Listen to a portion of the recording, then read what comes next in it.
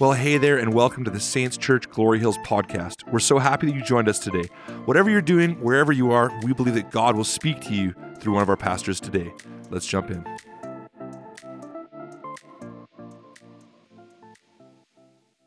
For those of you who don't know, I'm Larry. If it's your first time here, and I have the privilege of bringing to you the word today. And we've started a series, You've Got Mail. And so we're going through the book of 1 John.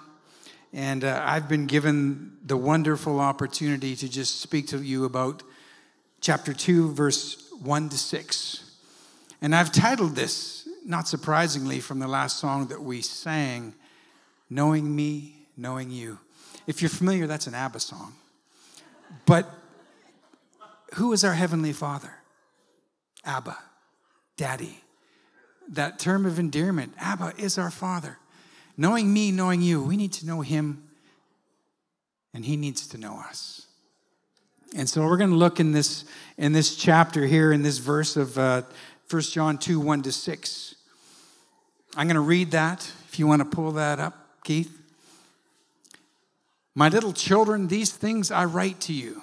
Now, what things is he referring to? He's referring to what Pastor Jeremy spoke of last week. And we'll get to that point there. So that you may not sin. And if anyone sins, we have an advocate with the Father, Jesus Christ the righteous. I love that. Every time I read that, something stirred up in my spirit. Jesus Christ the righteous. What a name. What a name. Proclaimed in all the earth, Jesus Christ the righteous. And He Himself is the propitiation for our sins, and not for ours only, but also for the whole world. Now, by this we know that we know Him, if we keep His commandments. He who says, I know Him, and does not keep His commandments is a liar, and the truth is not in him. But whoever keeps His word, truly the love of God is perfected in him. By this we know that we are in Him. He who says he abides in Him ought himself also to walk, just as Jesus walked. So I love the way Paul starts this out by referring to what he had talked about last week, Pastor Jeremy, in the previous verses. If we say that we have no sin, we deceive ourselves. We're sinners, saved by grace. We are sinners, saved by grace. And so we deceive ourselves if we think we don't sin. Because yes, God is changing and transforming us into the image of Jesus. But along that journey, we're going to encounter times when we're not quite as perfect as we think we should be. Or as God hopes we could be. And we will sin. But the good part is that He has given us an advocate with the Father, Jesus Christ the righteous. Jesus, that word advocate, I just want to get into that a little bit. It's parakletos, and we've heard that. It's a familiar term. It speaks about para, beside, and kaleo in the Greek, called to one side. So Jesus is literally standing by our side, called to, in our place, for us, as an intercessor, as a comforter, as a helper, and in this case, an advocate. Now, in non-biblical literature, parakletos had the technical meaning of an attorney who appears in court on behalf of another. Someone who pleads on behalf of someone else in a court of law. Now, I experienced this in my life a long time ago, 1989. And what is that, 34 years ago? Where I was in a terrible car accident. And this is a good opportunity for me to share a tiny little bit of my testimony, because I love to know who I am. I didn't receive Christ till I was 27 years old, so I had a life before me, as we all did before we met Christ. But I was in this terrible car accident, and the crazy part is that I had a dream about it the night before. And I saw myself in an ambulance with the sirens going off and my side torn open. And I woke out of it in a cold sweat and went back to sleep and had the same dream again. And then woke out of that with a friend who invited me to go skiing. And I declined. It was Friday the 13th. I was very superstitious. I said, no, I don't go anywhere on Friday the 13th. I'm fine with that. Well, since then, I've been delivered of all those superstitions because we know that God rules and reigns, and he only lets happen to us what he desires happen to us. But so I turned him down, and about an hour later, he called back and said, Larry, you got to come skiing. I love skiing. I was a ski instructor. I love to ski. And so he called back in an hour and said, I can't find anyone. Please come, Larry. I'll pay for the whole thing. So how can you turn that down? So I went with him. Little did I know, we went through Edson. Just as we left Edson, at this time, the highway was only one lane, oncoming traffic. And as we approached a hill just outside Edson, there was a van in our lane passing a semi coming up the hill. And I was in a terrible head-on collision as a passenger. And when I came to, the door was stuck to my side. I was covered with blood. I ended up miraculously not breaking a bone. Even the police officer said it was a miracle. And spent 4 days in the hospital in Edson, 250 stitches, put me back together. And then I went home. That same night, my spleen ruptured, another event from the accident. They rushed me back to the hospital. I spent 19 days there. My spleen burst in my belly filled with blood. It was a fearful thing. After 19 days, I was broken. And to know a little bit about me, I was a proud guy. I was arrogant. I was a liar. I was a cheat. I stole. I did everything that, because I had no understanding of God. I had no conscience. I knew it was wrong, but I still did it regardless because I didn't think there was a consequence to it. And when I got home from the hospital, God had softened me. He had prepared my heart. He had revealed the accident to me. I knew it was coming. And to my surprise, it happened. And then he spoke to me as I was standing in my living room. And he said, Larry, I'm real. And the Bible's true. It shocked me to hear that. It wasn't an audible voice, but it was a voice from within. And it rocked my world, because at that point, I didn't believe in God. And at that point, it began to stir my heart. Little did I know that I was going to receive the advocate for my life, because that moment opened my eyes to see that God was real, that the Bible was true, and that he existed, and that he had made a way and given me an advocate, Jesus Christ the righteous. So as the journey continued, well, I was hurt. I couldn't work for 3 months.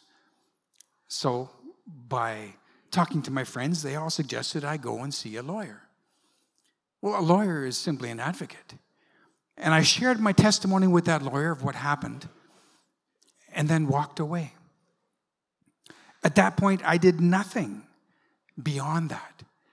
He went before the judge. He pleaded my case. He got me something for that accident, which ended up paying for my wedding and a few other things down the road. But my point being is I did nothing at that point. Nothing. My lawyer, my advocate, took care of it all. He knew the law. And he could stand before a judge and plead for me on my behalf, and the judge would respond by giving me a just and fair return for the damage, for the hurt, for the wounding. Shortly after God spoke to me, I received the real advocate, Jesus Christ the righteous, and asked him to come into my life. And from that moment forward, he stood on my behalf, pleading to the Father, saying, I paid the price for Larry. My shed blood paid the price for his sin. Romans 6:23 says, the wages of sin is death, but the gift of God is eternal life in Christ Jesus our Lord. The law required a payment for my sin. God required a payment for my sin. The punishment was death, eternal separation from God. There is no other way around it. Something had to be done. Jesus did it. He went to the cross. He died for me. He died for you. He died for everyone, that we might have an opportunity to be washed, to be cleansed, that the price would be paid, because it had to be paid. God is a righteous God. He is a just judge. His ways never change. He never changes. There had to be a price for my sin, and Jesus paid that price. 2 Corinthians 2:5 says, speaking of Jesus, for he who knew no sin became sin for us, that we might become the righteousness of God in him. Jesus fulfilled the law. He became sin for me. He became sin for you, that the law might be fulfilled. He alone made us righteous. We're righteous. We're righteous. We have a right standing with God if Jesus is our Lord and our Savior. His blood paid the price for each and every one of us, that we might be able to stand before God, cleansed, purified. It's a beautiful thing. 1 Timothy 2:2. And you can pull this up if you have to, but I have it here as well. But if everyone wants to see. He himself is the propitiation for our sins, not for ours only, but also for the whole world. And propitiation, that's one of those words that we don't often use. How often have you used that in a conversation? Probably not that often. But the Greek for that is hilasmos, and it means merciful. That's the root of it, merciful. And the word describes Christ through his sacrificial death, appeasing the wrath of God on account of our sin. His mercy, God's mercy, was moved by Jesus being a propitiation, for standing in our place, appeasing the wrath of God, that we might be able to come to God and have a relationship with him. Scripture says in Hebrews 9, for without the shedding of blood, there is no remission of sin. Jesus shed his blood on the cross that our sin would be covered.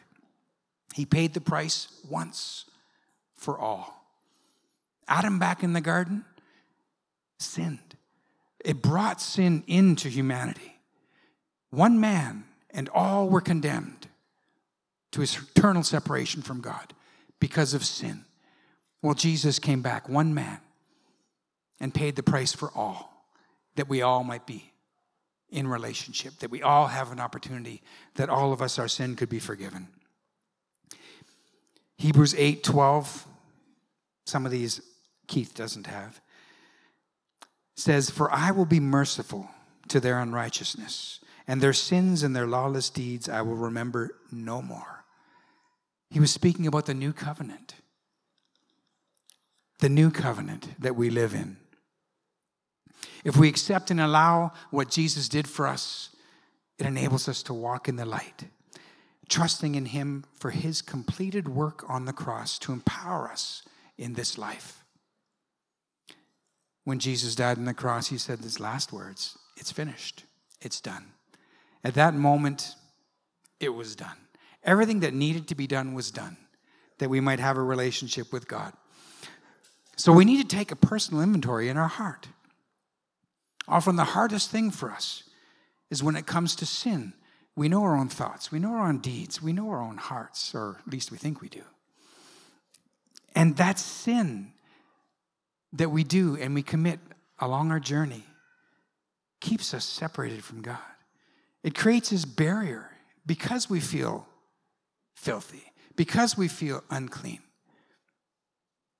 It keeps us from drawing close to God. So firstly, and my first point is, keep the temple clean. We know Scripture tells us that our body is a temple of the Holy Spirit. It's our responsibility to clean the temple, to keep it clean, to be aware when we're walking in things that we shouldn't be walking in, doing things that we shouldn't be doing.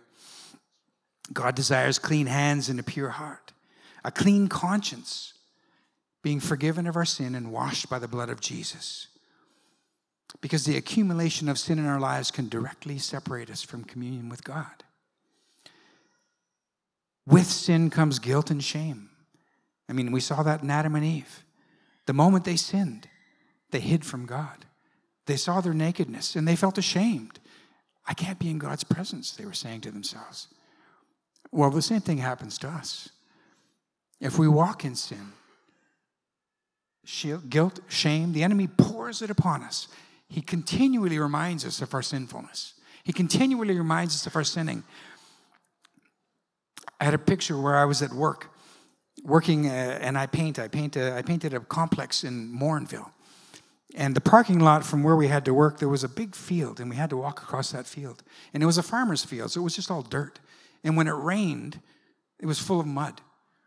And every day we'd walk across this mud. And you know what it's like to walk across the mud. Every step, your boots get covered more and more and more with mud. It becomes harder and harder and harder to walk. That's what sin does for us. If we allow it to accumulate in our lives, it makes it harder and harder and harder to walk close to God.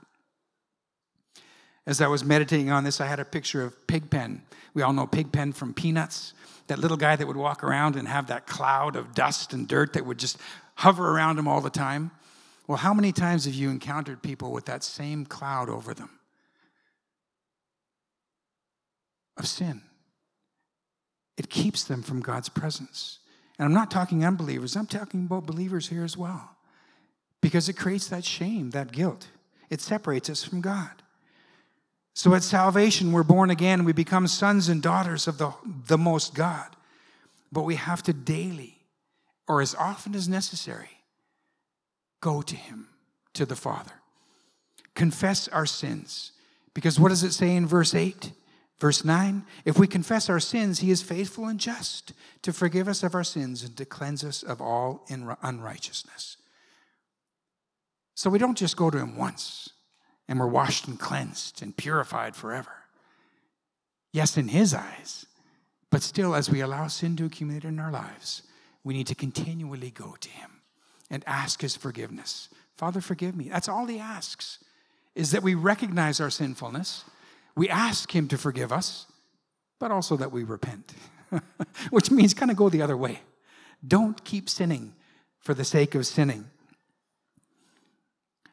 And that's one thing that a caveat that I want to put in here. Don't use the grace of God. Just because we have that opportunity, don't use the grace of God to sin. And keep going back to Him over and over and over. Forgive me, Father. Forgive me, Father. Now we know He will forgive us. Jesus set the precedent 70 times 7. How many times do you forgive someone who offends you and sins against you? Well, over and over and over and over again. And God is faithful and He will. But I warn you that it will cause a rift in your relationship. It will. If you continue to sin over and over and over again. We're to be changed and transformed into the image of His Son, who never sinned, who lived a perfect life. So 1 John 2, 3-5. We read that earlier. I'll remind us again. This is the test for knowing Him, for knowing God. Verse 3, by this we know that we know Him, if we keep His commandments. He who says, I know Him, and does not keep His commandments is a liar, and the truth is not in him. But whoever keeps His word, truly the love of God is perfected in him. By this we know that we are in Him. There's a lot of knowledge. No. Secondly, my point is keep His commandments. Keep His commandments. The commandments of God are not suggestions. They're called commandments for a reason. God commanded His people, saying, do this, and you will have a relationship with me. We're familiar with the old commandments, the 10 commandments that were given to Moses on the mountain. Have no other gods before me. Have no idols. Don't take the Lord's name in vain. Remember the Sabbath. Honor your father and your mother. Don't murder. Don't commit adultery. Don't steal. Don't bear false witness. Don't covet. The 10 commandments that were given to the people. Now, obviously, we know in history, nobody walked that out fully except Jesus, because he was without sin. Because we sin in our mind too. Jesus kind of laid it out there saying, well, if you lust after another woman, you've committed adultery to her. If you hate your brother, you've committed murder. So the law in and of itself, only Jesus fulfilled. But Jesus came along and brought a new commandment. Could you bring John 13, verse 34, 35 up, Keith? A new commandment I give to you, that you love one another as I have loved you, and that you also love one another. By this, all will know that you are my disciples if you have love for one another. Wow, that's a pretty simple commandment. Love one another. Love one another. How hard can that be? Well, very hard, apparently. And we'll have a look at Matthew 22, 37 to 40 as well, because it puts forth the same point. Jesus said to him, you shall love the Lord your God with all your heart, with all your soul, and with all your mind. This is the first and greatest commandment, or great commandment. And the second is like it, you shall love your neighbor as yourself. So Jesus put together all the commandments. I guess there's one more verse after that, but that's okay. These 2 commandments hang all the law and the prophets. So everything that God had revealed through the Old Testament, through the law, through the prophets, was fulfilled in this 2 commandments. Love God with all your heart, all your mind, all your strength, and love your neighbor as yourself. There seems to be a key in both of these commandments, and it's love. Love, love, love. The fulfillment of the law came through love. For God so loved the world that he gave his only begotten Son. It's all about love. It's all about love. I could stop right there and just say, that's it. Let's just love one another. And God will rule and reign, and the world will see. But it's a process. It's a process. So who is God? God is love. Bring up 1 John 4, 7 to 11. Now, this is a spoiler alert, because we're doing the book of 1 John, and I'm going to jump ahead to chapter 4. But out of necessity. So I'm not going to ruin the whole thing. But verse 7 says, beloved, let us love one another. And John has a continuous theme going on here. For love is of God, and everyone who loves is born of God and knows God. Everyone who loves is born of God and knows God. Verse 8, he who does not love does not know God. Pretty simple. That's a test that doesn't take a lot of understanding or wisdom to recognize. Do you know God? If you know God, you will love. If you don't know God, you can't love. Period. For God is love. In this, the love of God was manifested towards us, that God has sent his only begotten Son into the world that we might live through him. And this is love, not that we loved God, but that he loved us and sent his Son, and there's that word again, to be a propitiation for our sins. So at least we got to use it twice in one day. Beloved, if God so loves us, we ought to love one another. To know God is to be like God. God is love. Often the world does not see God in that way or in that light. They think of God as the unjust judge, as harsh and as cruel and as demanding. But we know, if we know God, God is love. Everything that he does for us is rooted in love, because he is love. 1 Corinthians, what's love from God's perspective? I mean, we know we have the love chapter. 1 Corinthians chapter 13, verse 1 to 8. I'm going to read this. It gives us an idea of what love is not, for starters. Though I speak with the tongue of men and angels, but have not love, I have become sounding brass or a clanging cymbal. And though I have the gift of prophecy and understanding all mysteries and all knowledge, and though I have all faith so that I could remove mountains, but have not love, I am nothing. And though I bestow all my goods to feed the poor, and though I give my body to be burned, but have not love, it profits me nothing. We always try and work and do things for God. But that's not what he's asking. He's asking for us to become like his son. If we read on, what is love? Verses 4-8. Love suffers long. Love is kind. It does not envy. It does not parade itself. It's not arrogant. It's not proudful. It's not puffed up. It does not behave rudely. It does not seek its own. It's not selfish. It's not self-serving. It thinks no evil. It does not rejoice in iniquity, but it rejoices in the truth. It bears all things. I love these three. It believes all things. It hopes all things. It endures all things. That's love. Love never fails. It never fails. If we could walk in love, we would see God move mightily in our midst. We would see God touch the world if we could walk in love. The third point I want to make is keep his word. 1 John 2:5 says, whoever keeps his word, truly the love of God is perfected in him. By this we know that we are in him. Keep his word. We have to read the word of God. We have to know the word of God. That word perfected in the Greek is teleou. I like that way I said that one. Meaning to complete, to accomplish, to carry through to the end, to bring to a successful conclusion, to reach a goal.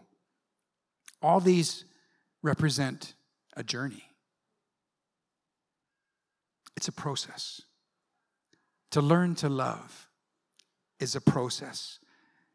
But I think most importantly, we have to recognize that God is love. And that love that God pours out in and through us, we don't have our own strength, our own ability to do that. That's God love.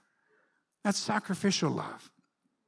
The fruits of the Spirit, they're available to us because the Holy Spirit dwells within us. Love is the first one on the list. Joy, peace, long-suffering, kindness, goodness, faithfulness, gentleness, self-control. This is how we tap in to the love of God through the Holy Spirit who dwells within us. Ephesians 3, if you want to pull that one up. This is my prayer, that he would grant you, according to the riches of his glory, to be strengthened with might through his Spirit in the inner man, that Christ may dwell in your hearts through faith, that you, being rooted and grounded in love, may be able to comprehend with all the saints what is the width and length and depth and height, to know the love of Christ, which passes knowledge, that you may be filled with all the fullness of God. We need to be strengthened in our inner man by the Holy Spirit to be able to love. And I love the part, to know the love of God, which is beyond knowledge. The world can't love because the world doesn't know what love is. God reveals his love to us, through us. As we watch one another, as we spend time with one another, we see Jesus. We see the love of God pouring through us. And we understand what love truly is. To know him, to know God, we need to have a relationship with him. I mean, I can tell you all about God, all of his attributes, everything that is about him. John chapter 17, verse 3 says, and this is eternal life, that they may know you, the one true God, the only true God, and Jesus Christ whom you have sent. We call him Abba Father. Whoever knows him keeps his word. Whoever keeps his word becomes like him. When we spend time in the word and in his presence, we are changed. We are transformed into the image of God, from glory to glory. We need to spend time with the Father to know him. We can't just learn about him. That's not sufficient. I went to Bible college. I learned all the different attributes about God. He's infinite. He's immutable. He's self-sufficient. He's omnipotent. He's omniscient. He's omnipresent. He's wise. He's faithful. He's good. He's just. He's merciful. He's gracious. He's holy. That list alone, and it's a much bigger list than that. Is that enough to know God? I mean, we know about him, but do we truly know him? The only way to know him is to spend time with him. It's a journey. It's a journey as we go through life. Just like Tracy, my beautiful wife. I mean, when I met her, I knew her for less than a year. We were engaged. I hardly knew her, but I loved her. Or at least I thought I loved her. Because after 31 years, the love grows and grows and grows. The knowledge of her grows and grows and grows. She doesn't have to tell me her qualities, her attributes, her strengths, her weaknesses. Spending time with her reveals that. Well, God is exactly the same. We can know about him, and we need to go to Scripture to understand who he is, his heart, his thoughts, his desires, how he wants us to be. But we need to spend time with him. We need to talk with him. He needs to talk with us for us to truly know him. Every circumstance, every situation that we go through in life, if we allow God to walk with us through it, we'll become like him. He will show us himself through every situation, every circumstance that we go through. He will reveal himself to us. His character, his attributes, his love for us. That's how we get to know God. We need to tap into the Holy Spirit. Selfish plug here. My home group, I teach on hearing God's voice and the gifts of the Spirit and the Holy Spirit. It's critical for every believer to understand and hear the voice of God. He's talking to us continually. Do we recognize his voice? How do we recognize his voice? I walk with him. I talk with him. He talks with me. I spend time with him in prayer. My prayer used to be 95% Larry talking and 5% God talking. After 34 years, it's 95% God talking and 5% Larry in awe, saying, "Thank you, Lord. Thank you, Father." That's the relationship. With relationship, communication is necessary. We have to communicate. God communicates to us through his word. Scripture says his word is living and powerful, sharper than a two-edged sword, piercing to the division of spirit and flesh, soul. It divides. It's like looking in a mirror. And when we look in the word of God, we see ourselves. It convicts us. It challenges us. It changes us. And we're changed into the image of his Son. And that's what God is pursuing. That's what he desires, is that we would all be like Christ, that we would all be like him. But we have to see him to be like him.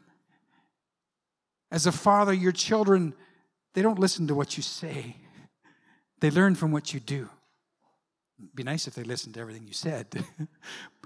Well, it's the same. Jesus came to his disciples to show them how to love, to show them faith and what it was like, to show them the power of God in operation, to show them how to be believers, how to trust God, how to walk with God. And we have to do the same. They know that we are disciples of his, Scripture says, by our love. If we are disciples of Jesus Christ, they know by our love. That's the sign. That's the true representation of Jesus Christ. And fourthly, my final one, keep in step with Jesus. 1 John 2:6 says, "He who says he abides in him ought himself also to walk just as he walked." To walk just as he walked. And we think that saying is recent, well, within the last 20 years anyhow. But the wording came from 126 years ago, an 1897 novel by Charles M. Sheldon called In His Steps, What Would Jesus Do? What would Jesus do? But Timothy in this verse, John in this verse, when he says walk as Jesus walked, isn't saying what would Jesus do? He's saying do what Jesus would do. Do what Jesus would do. Be led by the Spirit. As we're walking through life and encountering all the obstacles and all the things that we do, we need to be in tune with the Holy Spirit. We need to be asking him, what do I do? And then when he responds, do it. Do it. Do it. No arguments. Just do it. Because he wants to. He walks with us. He is in us. He empowers us. He gives us the ability to love. He gives us everything we need to live a life of godliness. We need to be led by the Spirit, to follow that still small voice that guides us and leads us. I mean, what did Jesus do? He was the representation. He said, what I see the Father do, I do. What I hear the Father say, I say. This is the goal. This is our challenge. Holy Spirit, show me what to do. Holy Spirit, tell me what to say.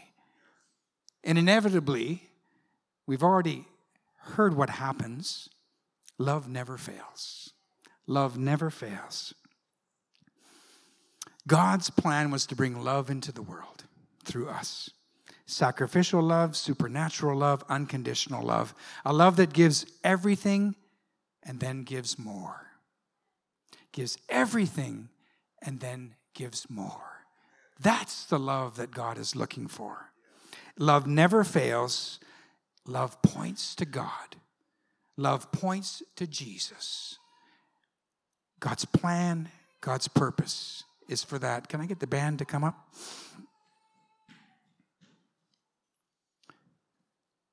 Praise you, Lord. Praise you, Lord. So I'm just going to do a little bit of a recap here as the band is preparing. The first point that I wanted to make is keep the temple clean. Keep the temple clean. You are a temple of the Holy Spirit. Take personal inventory of your heart regularly. We have an advocate, Jesus Christ the righteous. We have a Father who says he's faithful and just to forgive us our sin and cleanse us of all unrighteousness. Confess your sins, but don't use the grace of God as a license to sin. Keep the temple clean. Secondly, keep the commandments. They're simple. Love, love, love. Keep the commandments. Love God with all your heart, all your soul, all your mind, and love others. Learn to love as God loves, empowered by the Holy Spirit. It'll never fail. It'll never fail. Thirdly, keep his word. Read your Bible and live its truth. Let it change you. Let it transform you. The word will transform your mind. You have been given the mind of Christ. It will change you as you get into the word. As you keep the word, you will grow. You will be transformed into the image of Jesus. Because Jesus is the word. He is the word. This word is living. It's powerful. It leaps off the page and jumps into your heart.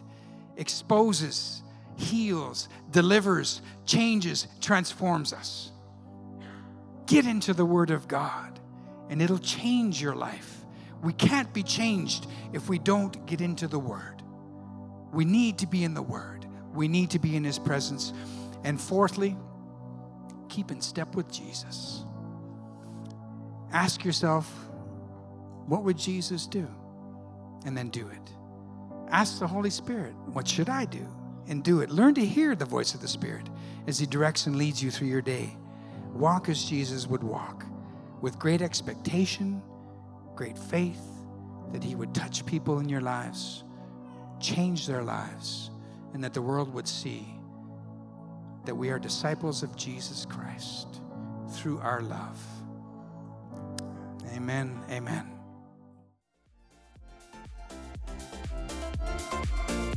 Hey, thanks for joining us today. If you have any questions or are looking to get connected in any further way, head to saintschurch.ca and we would love to meet you.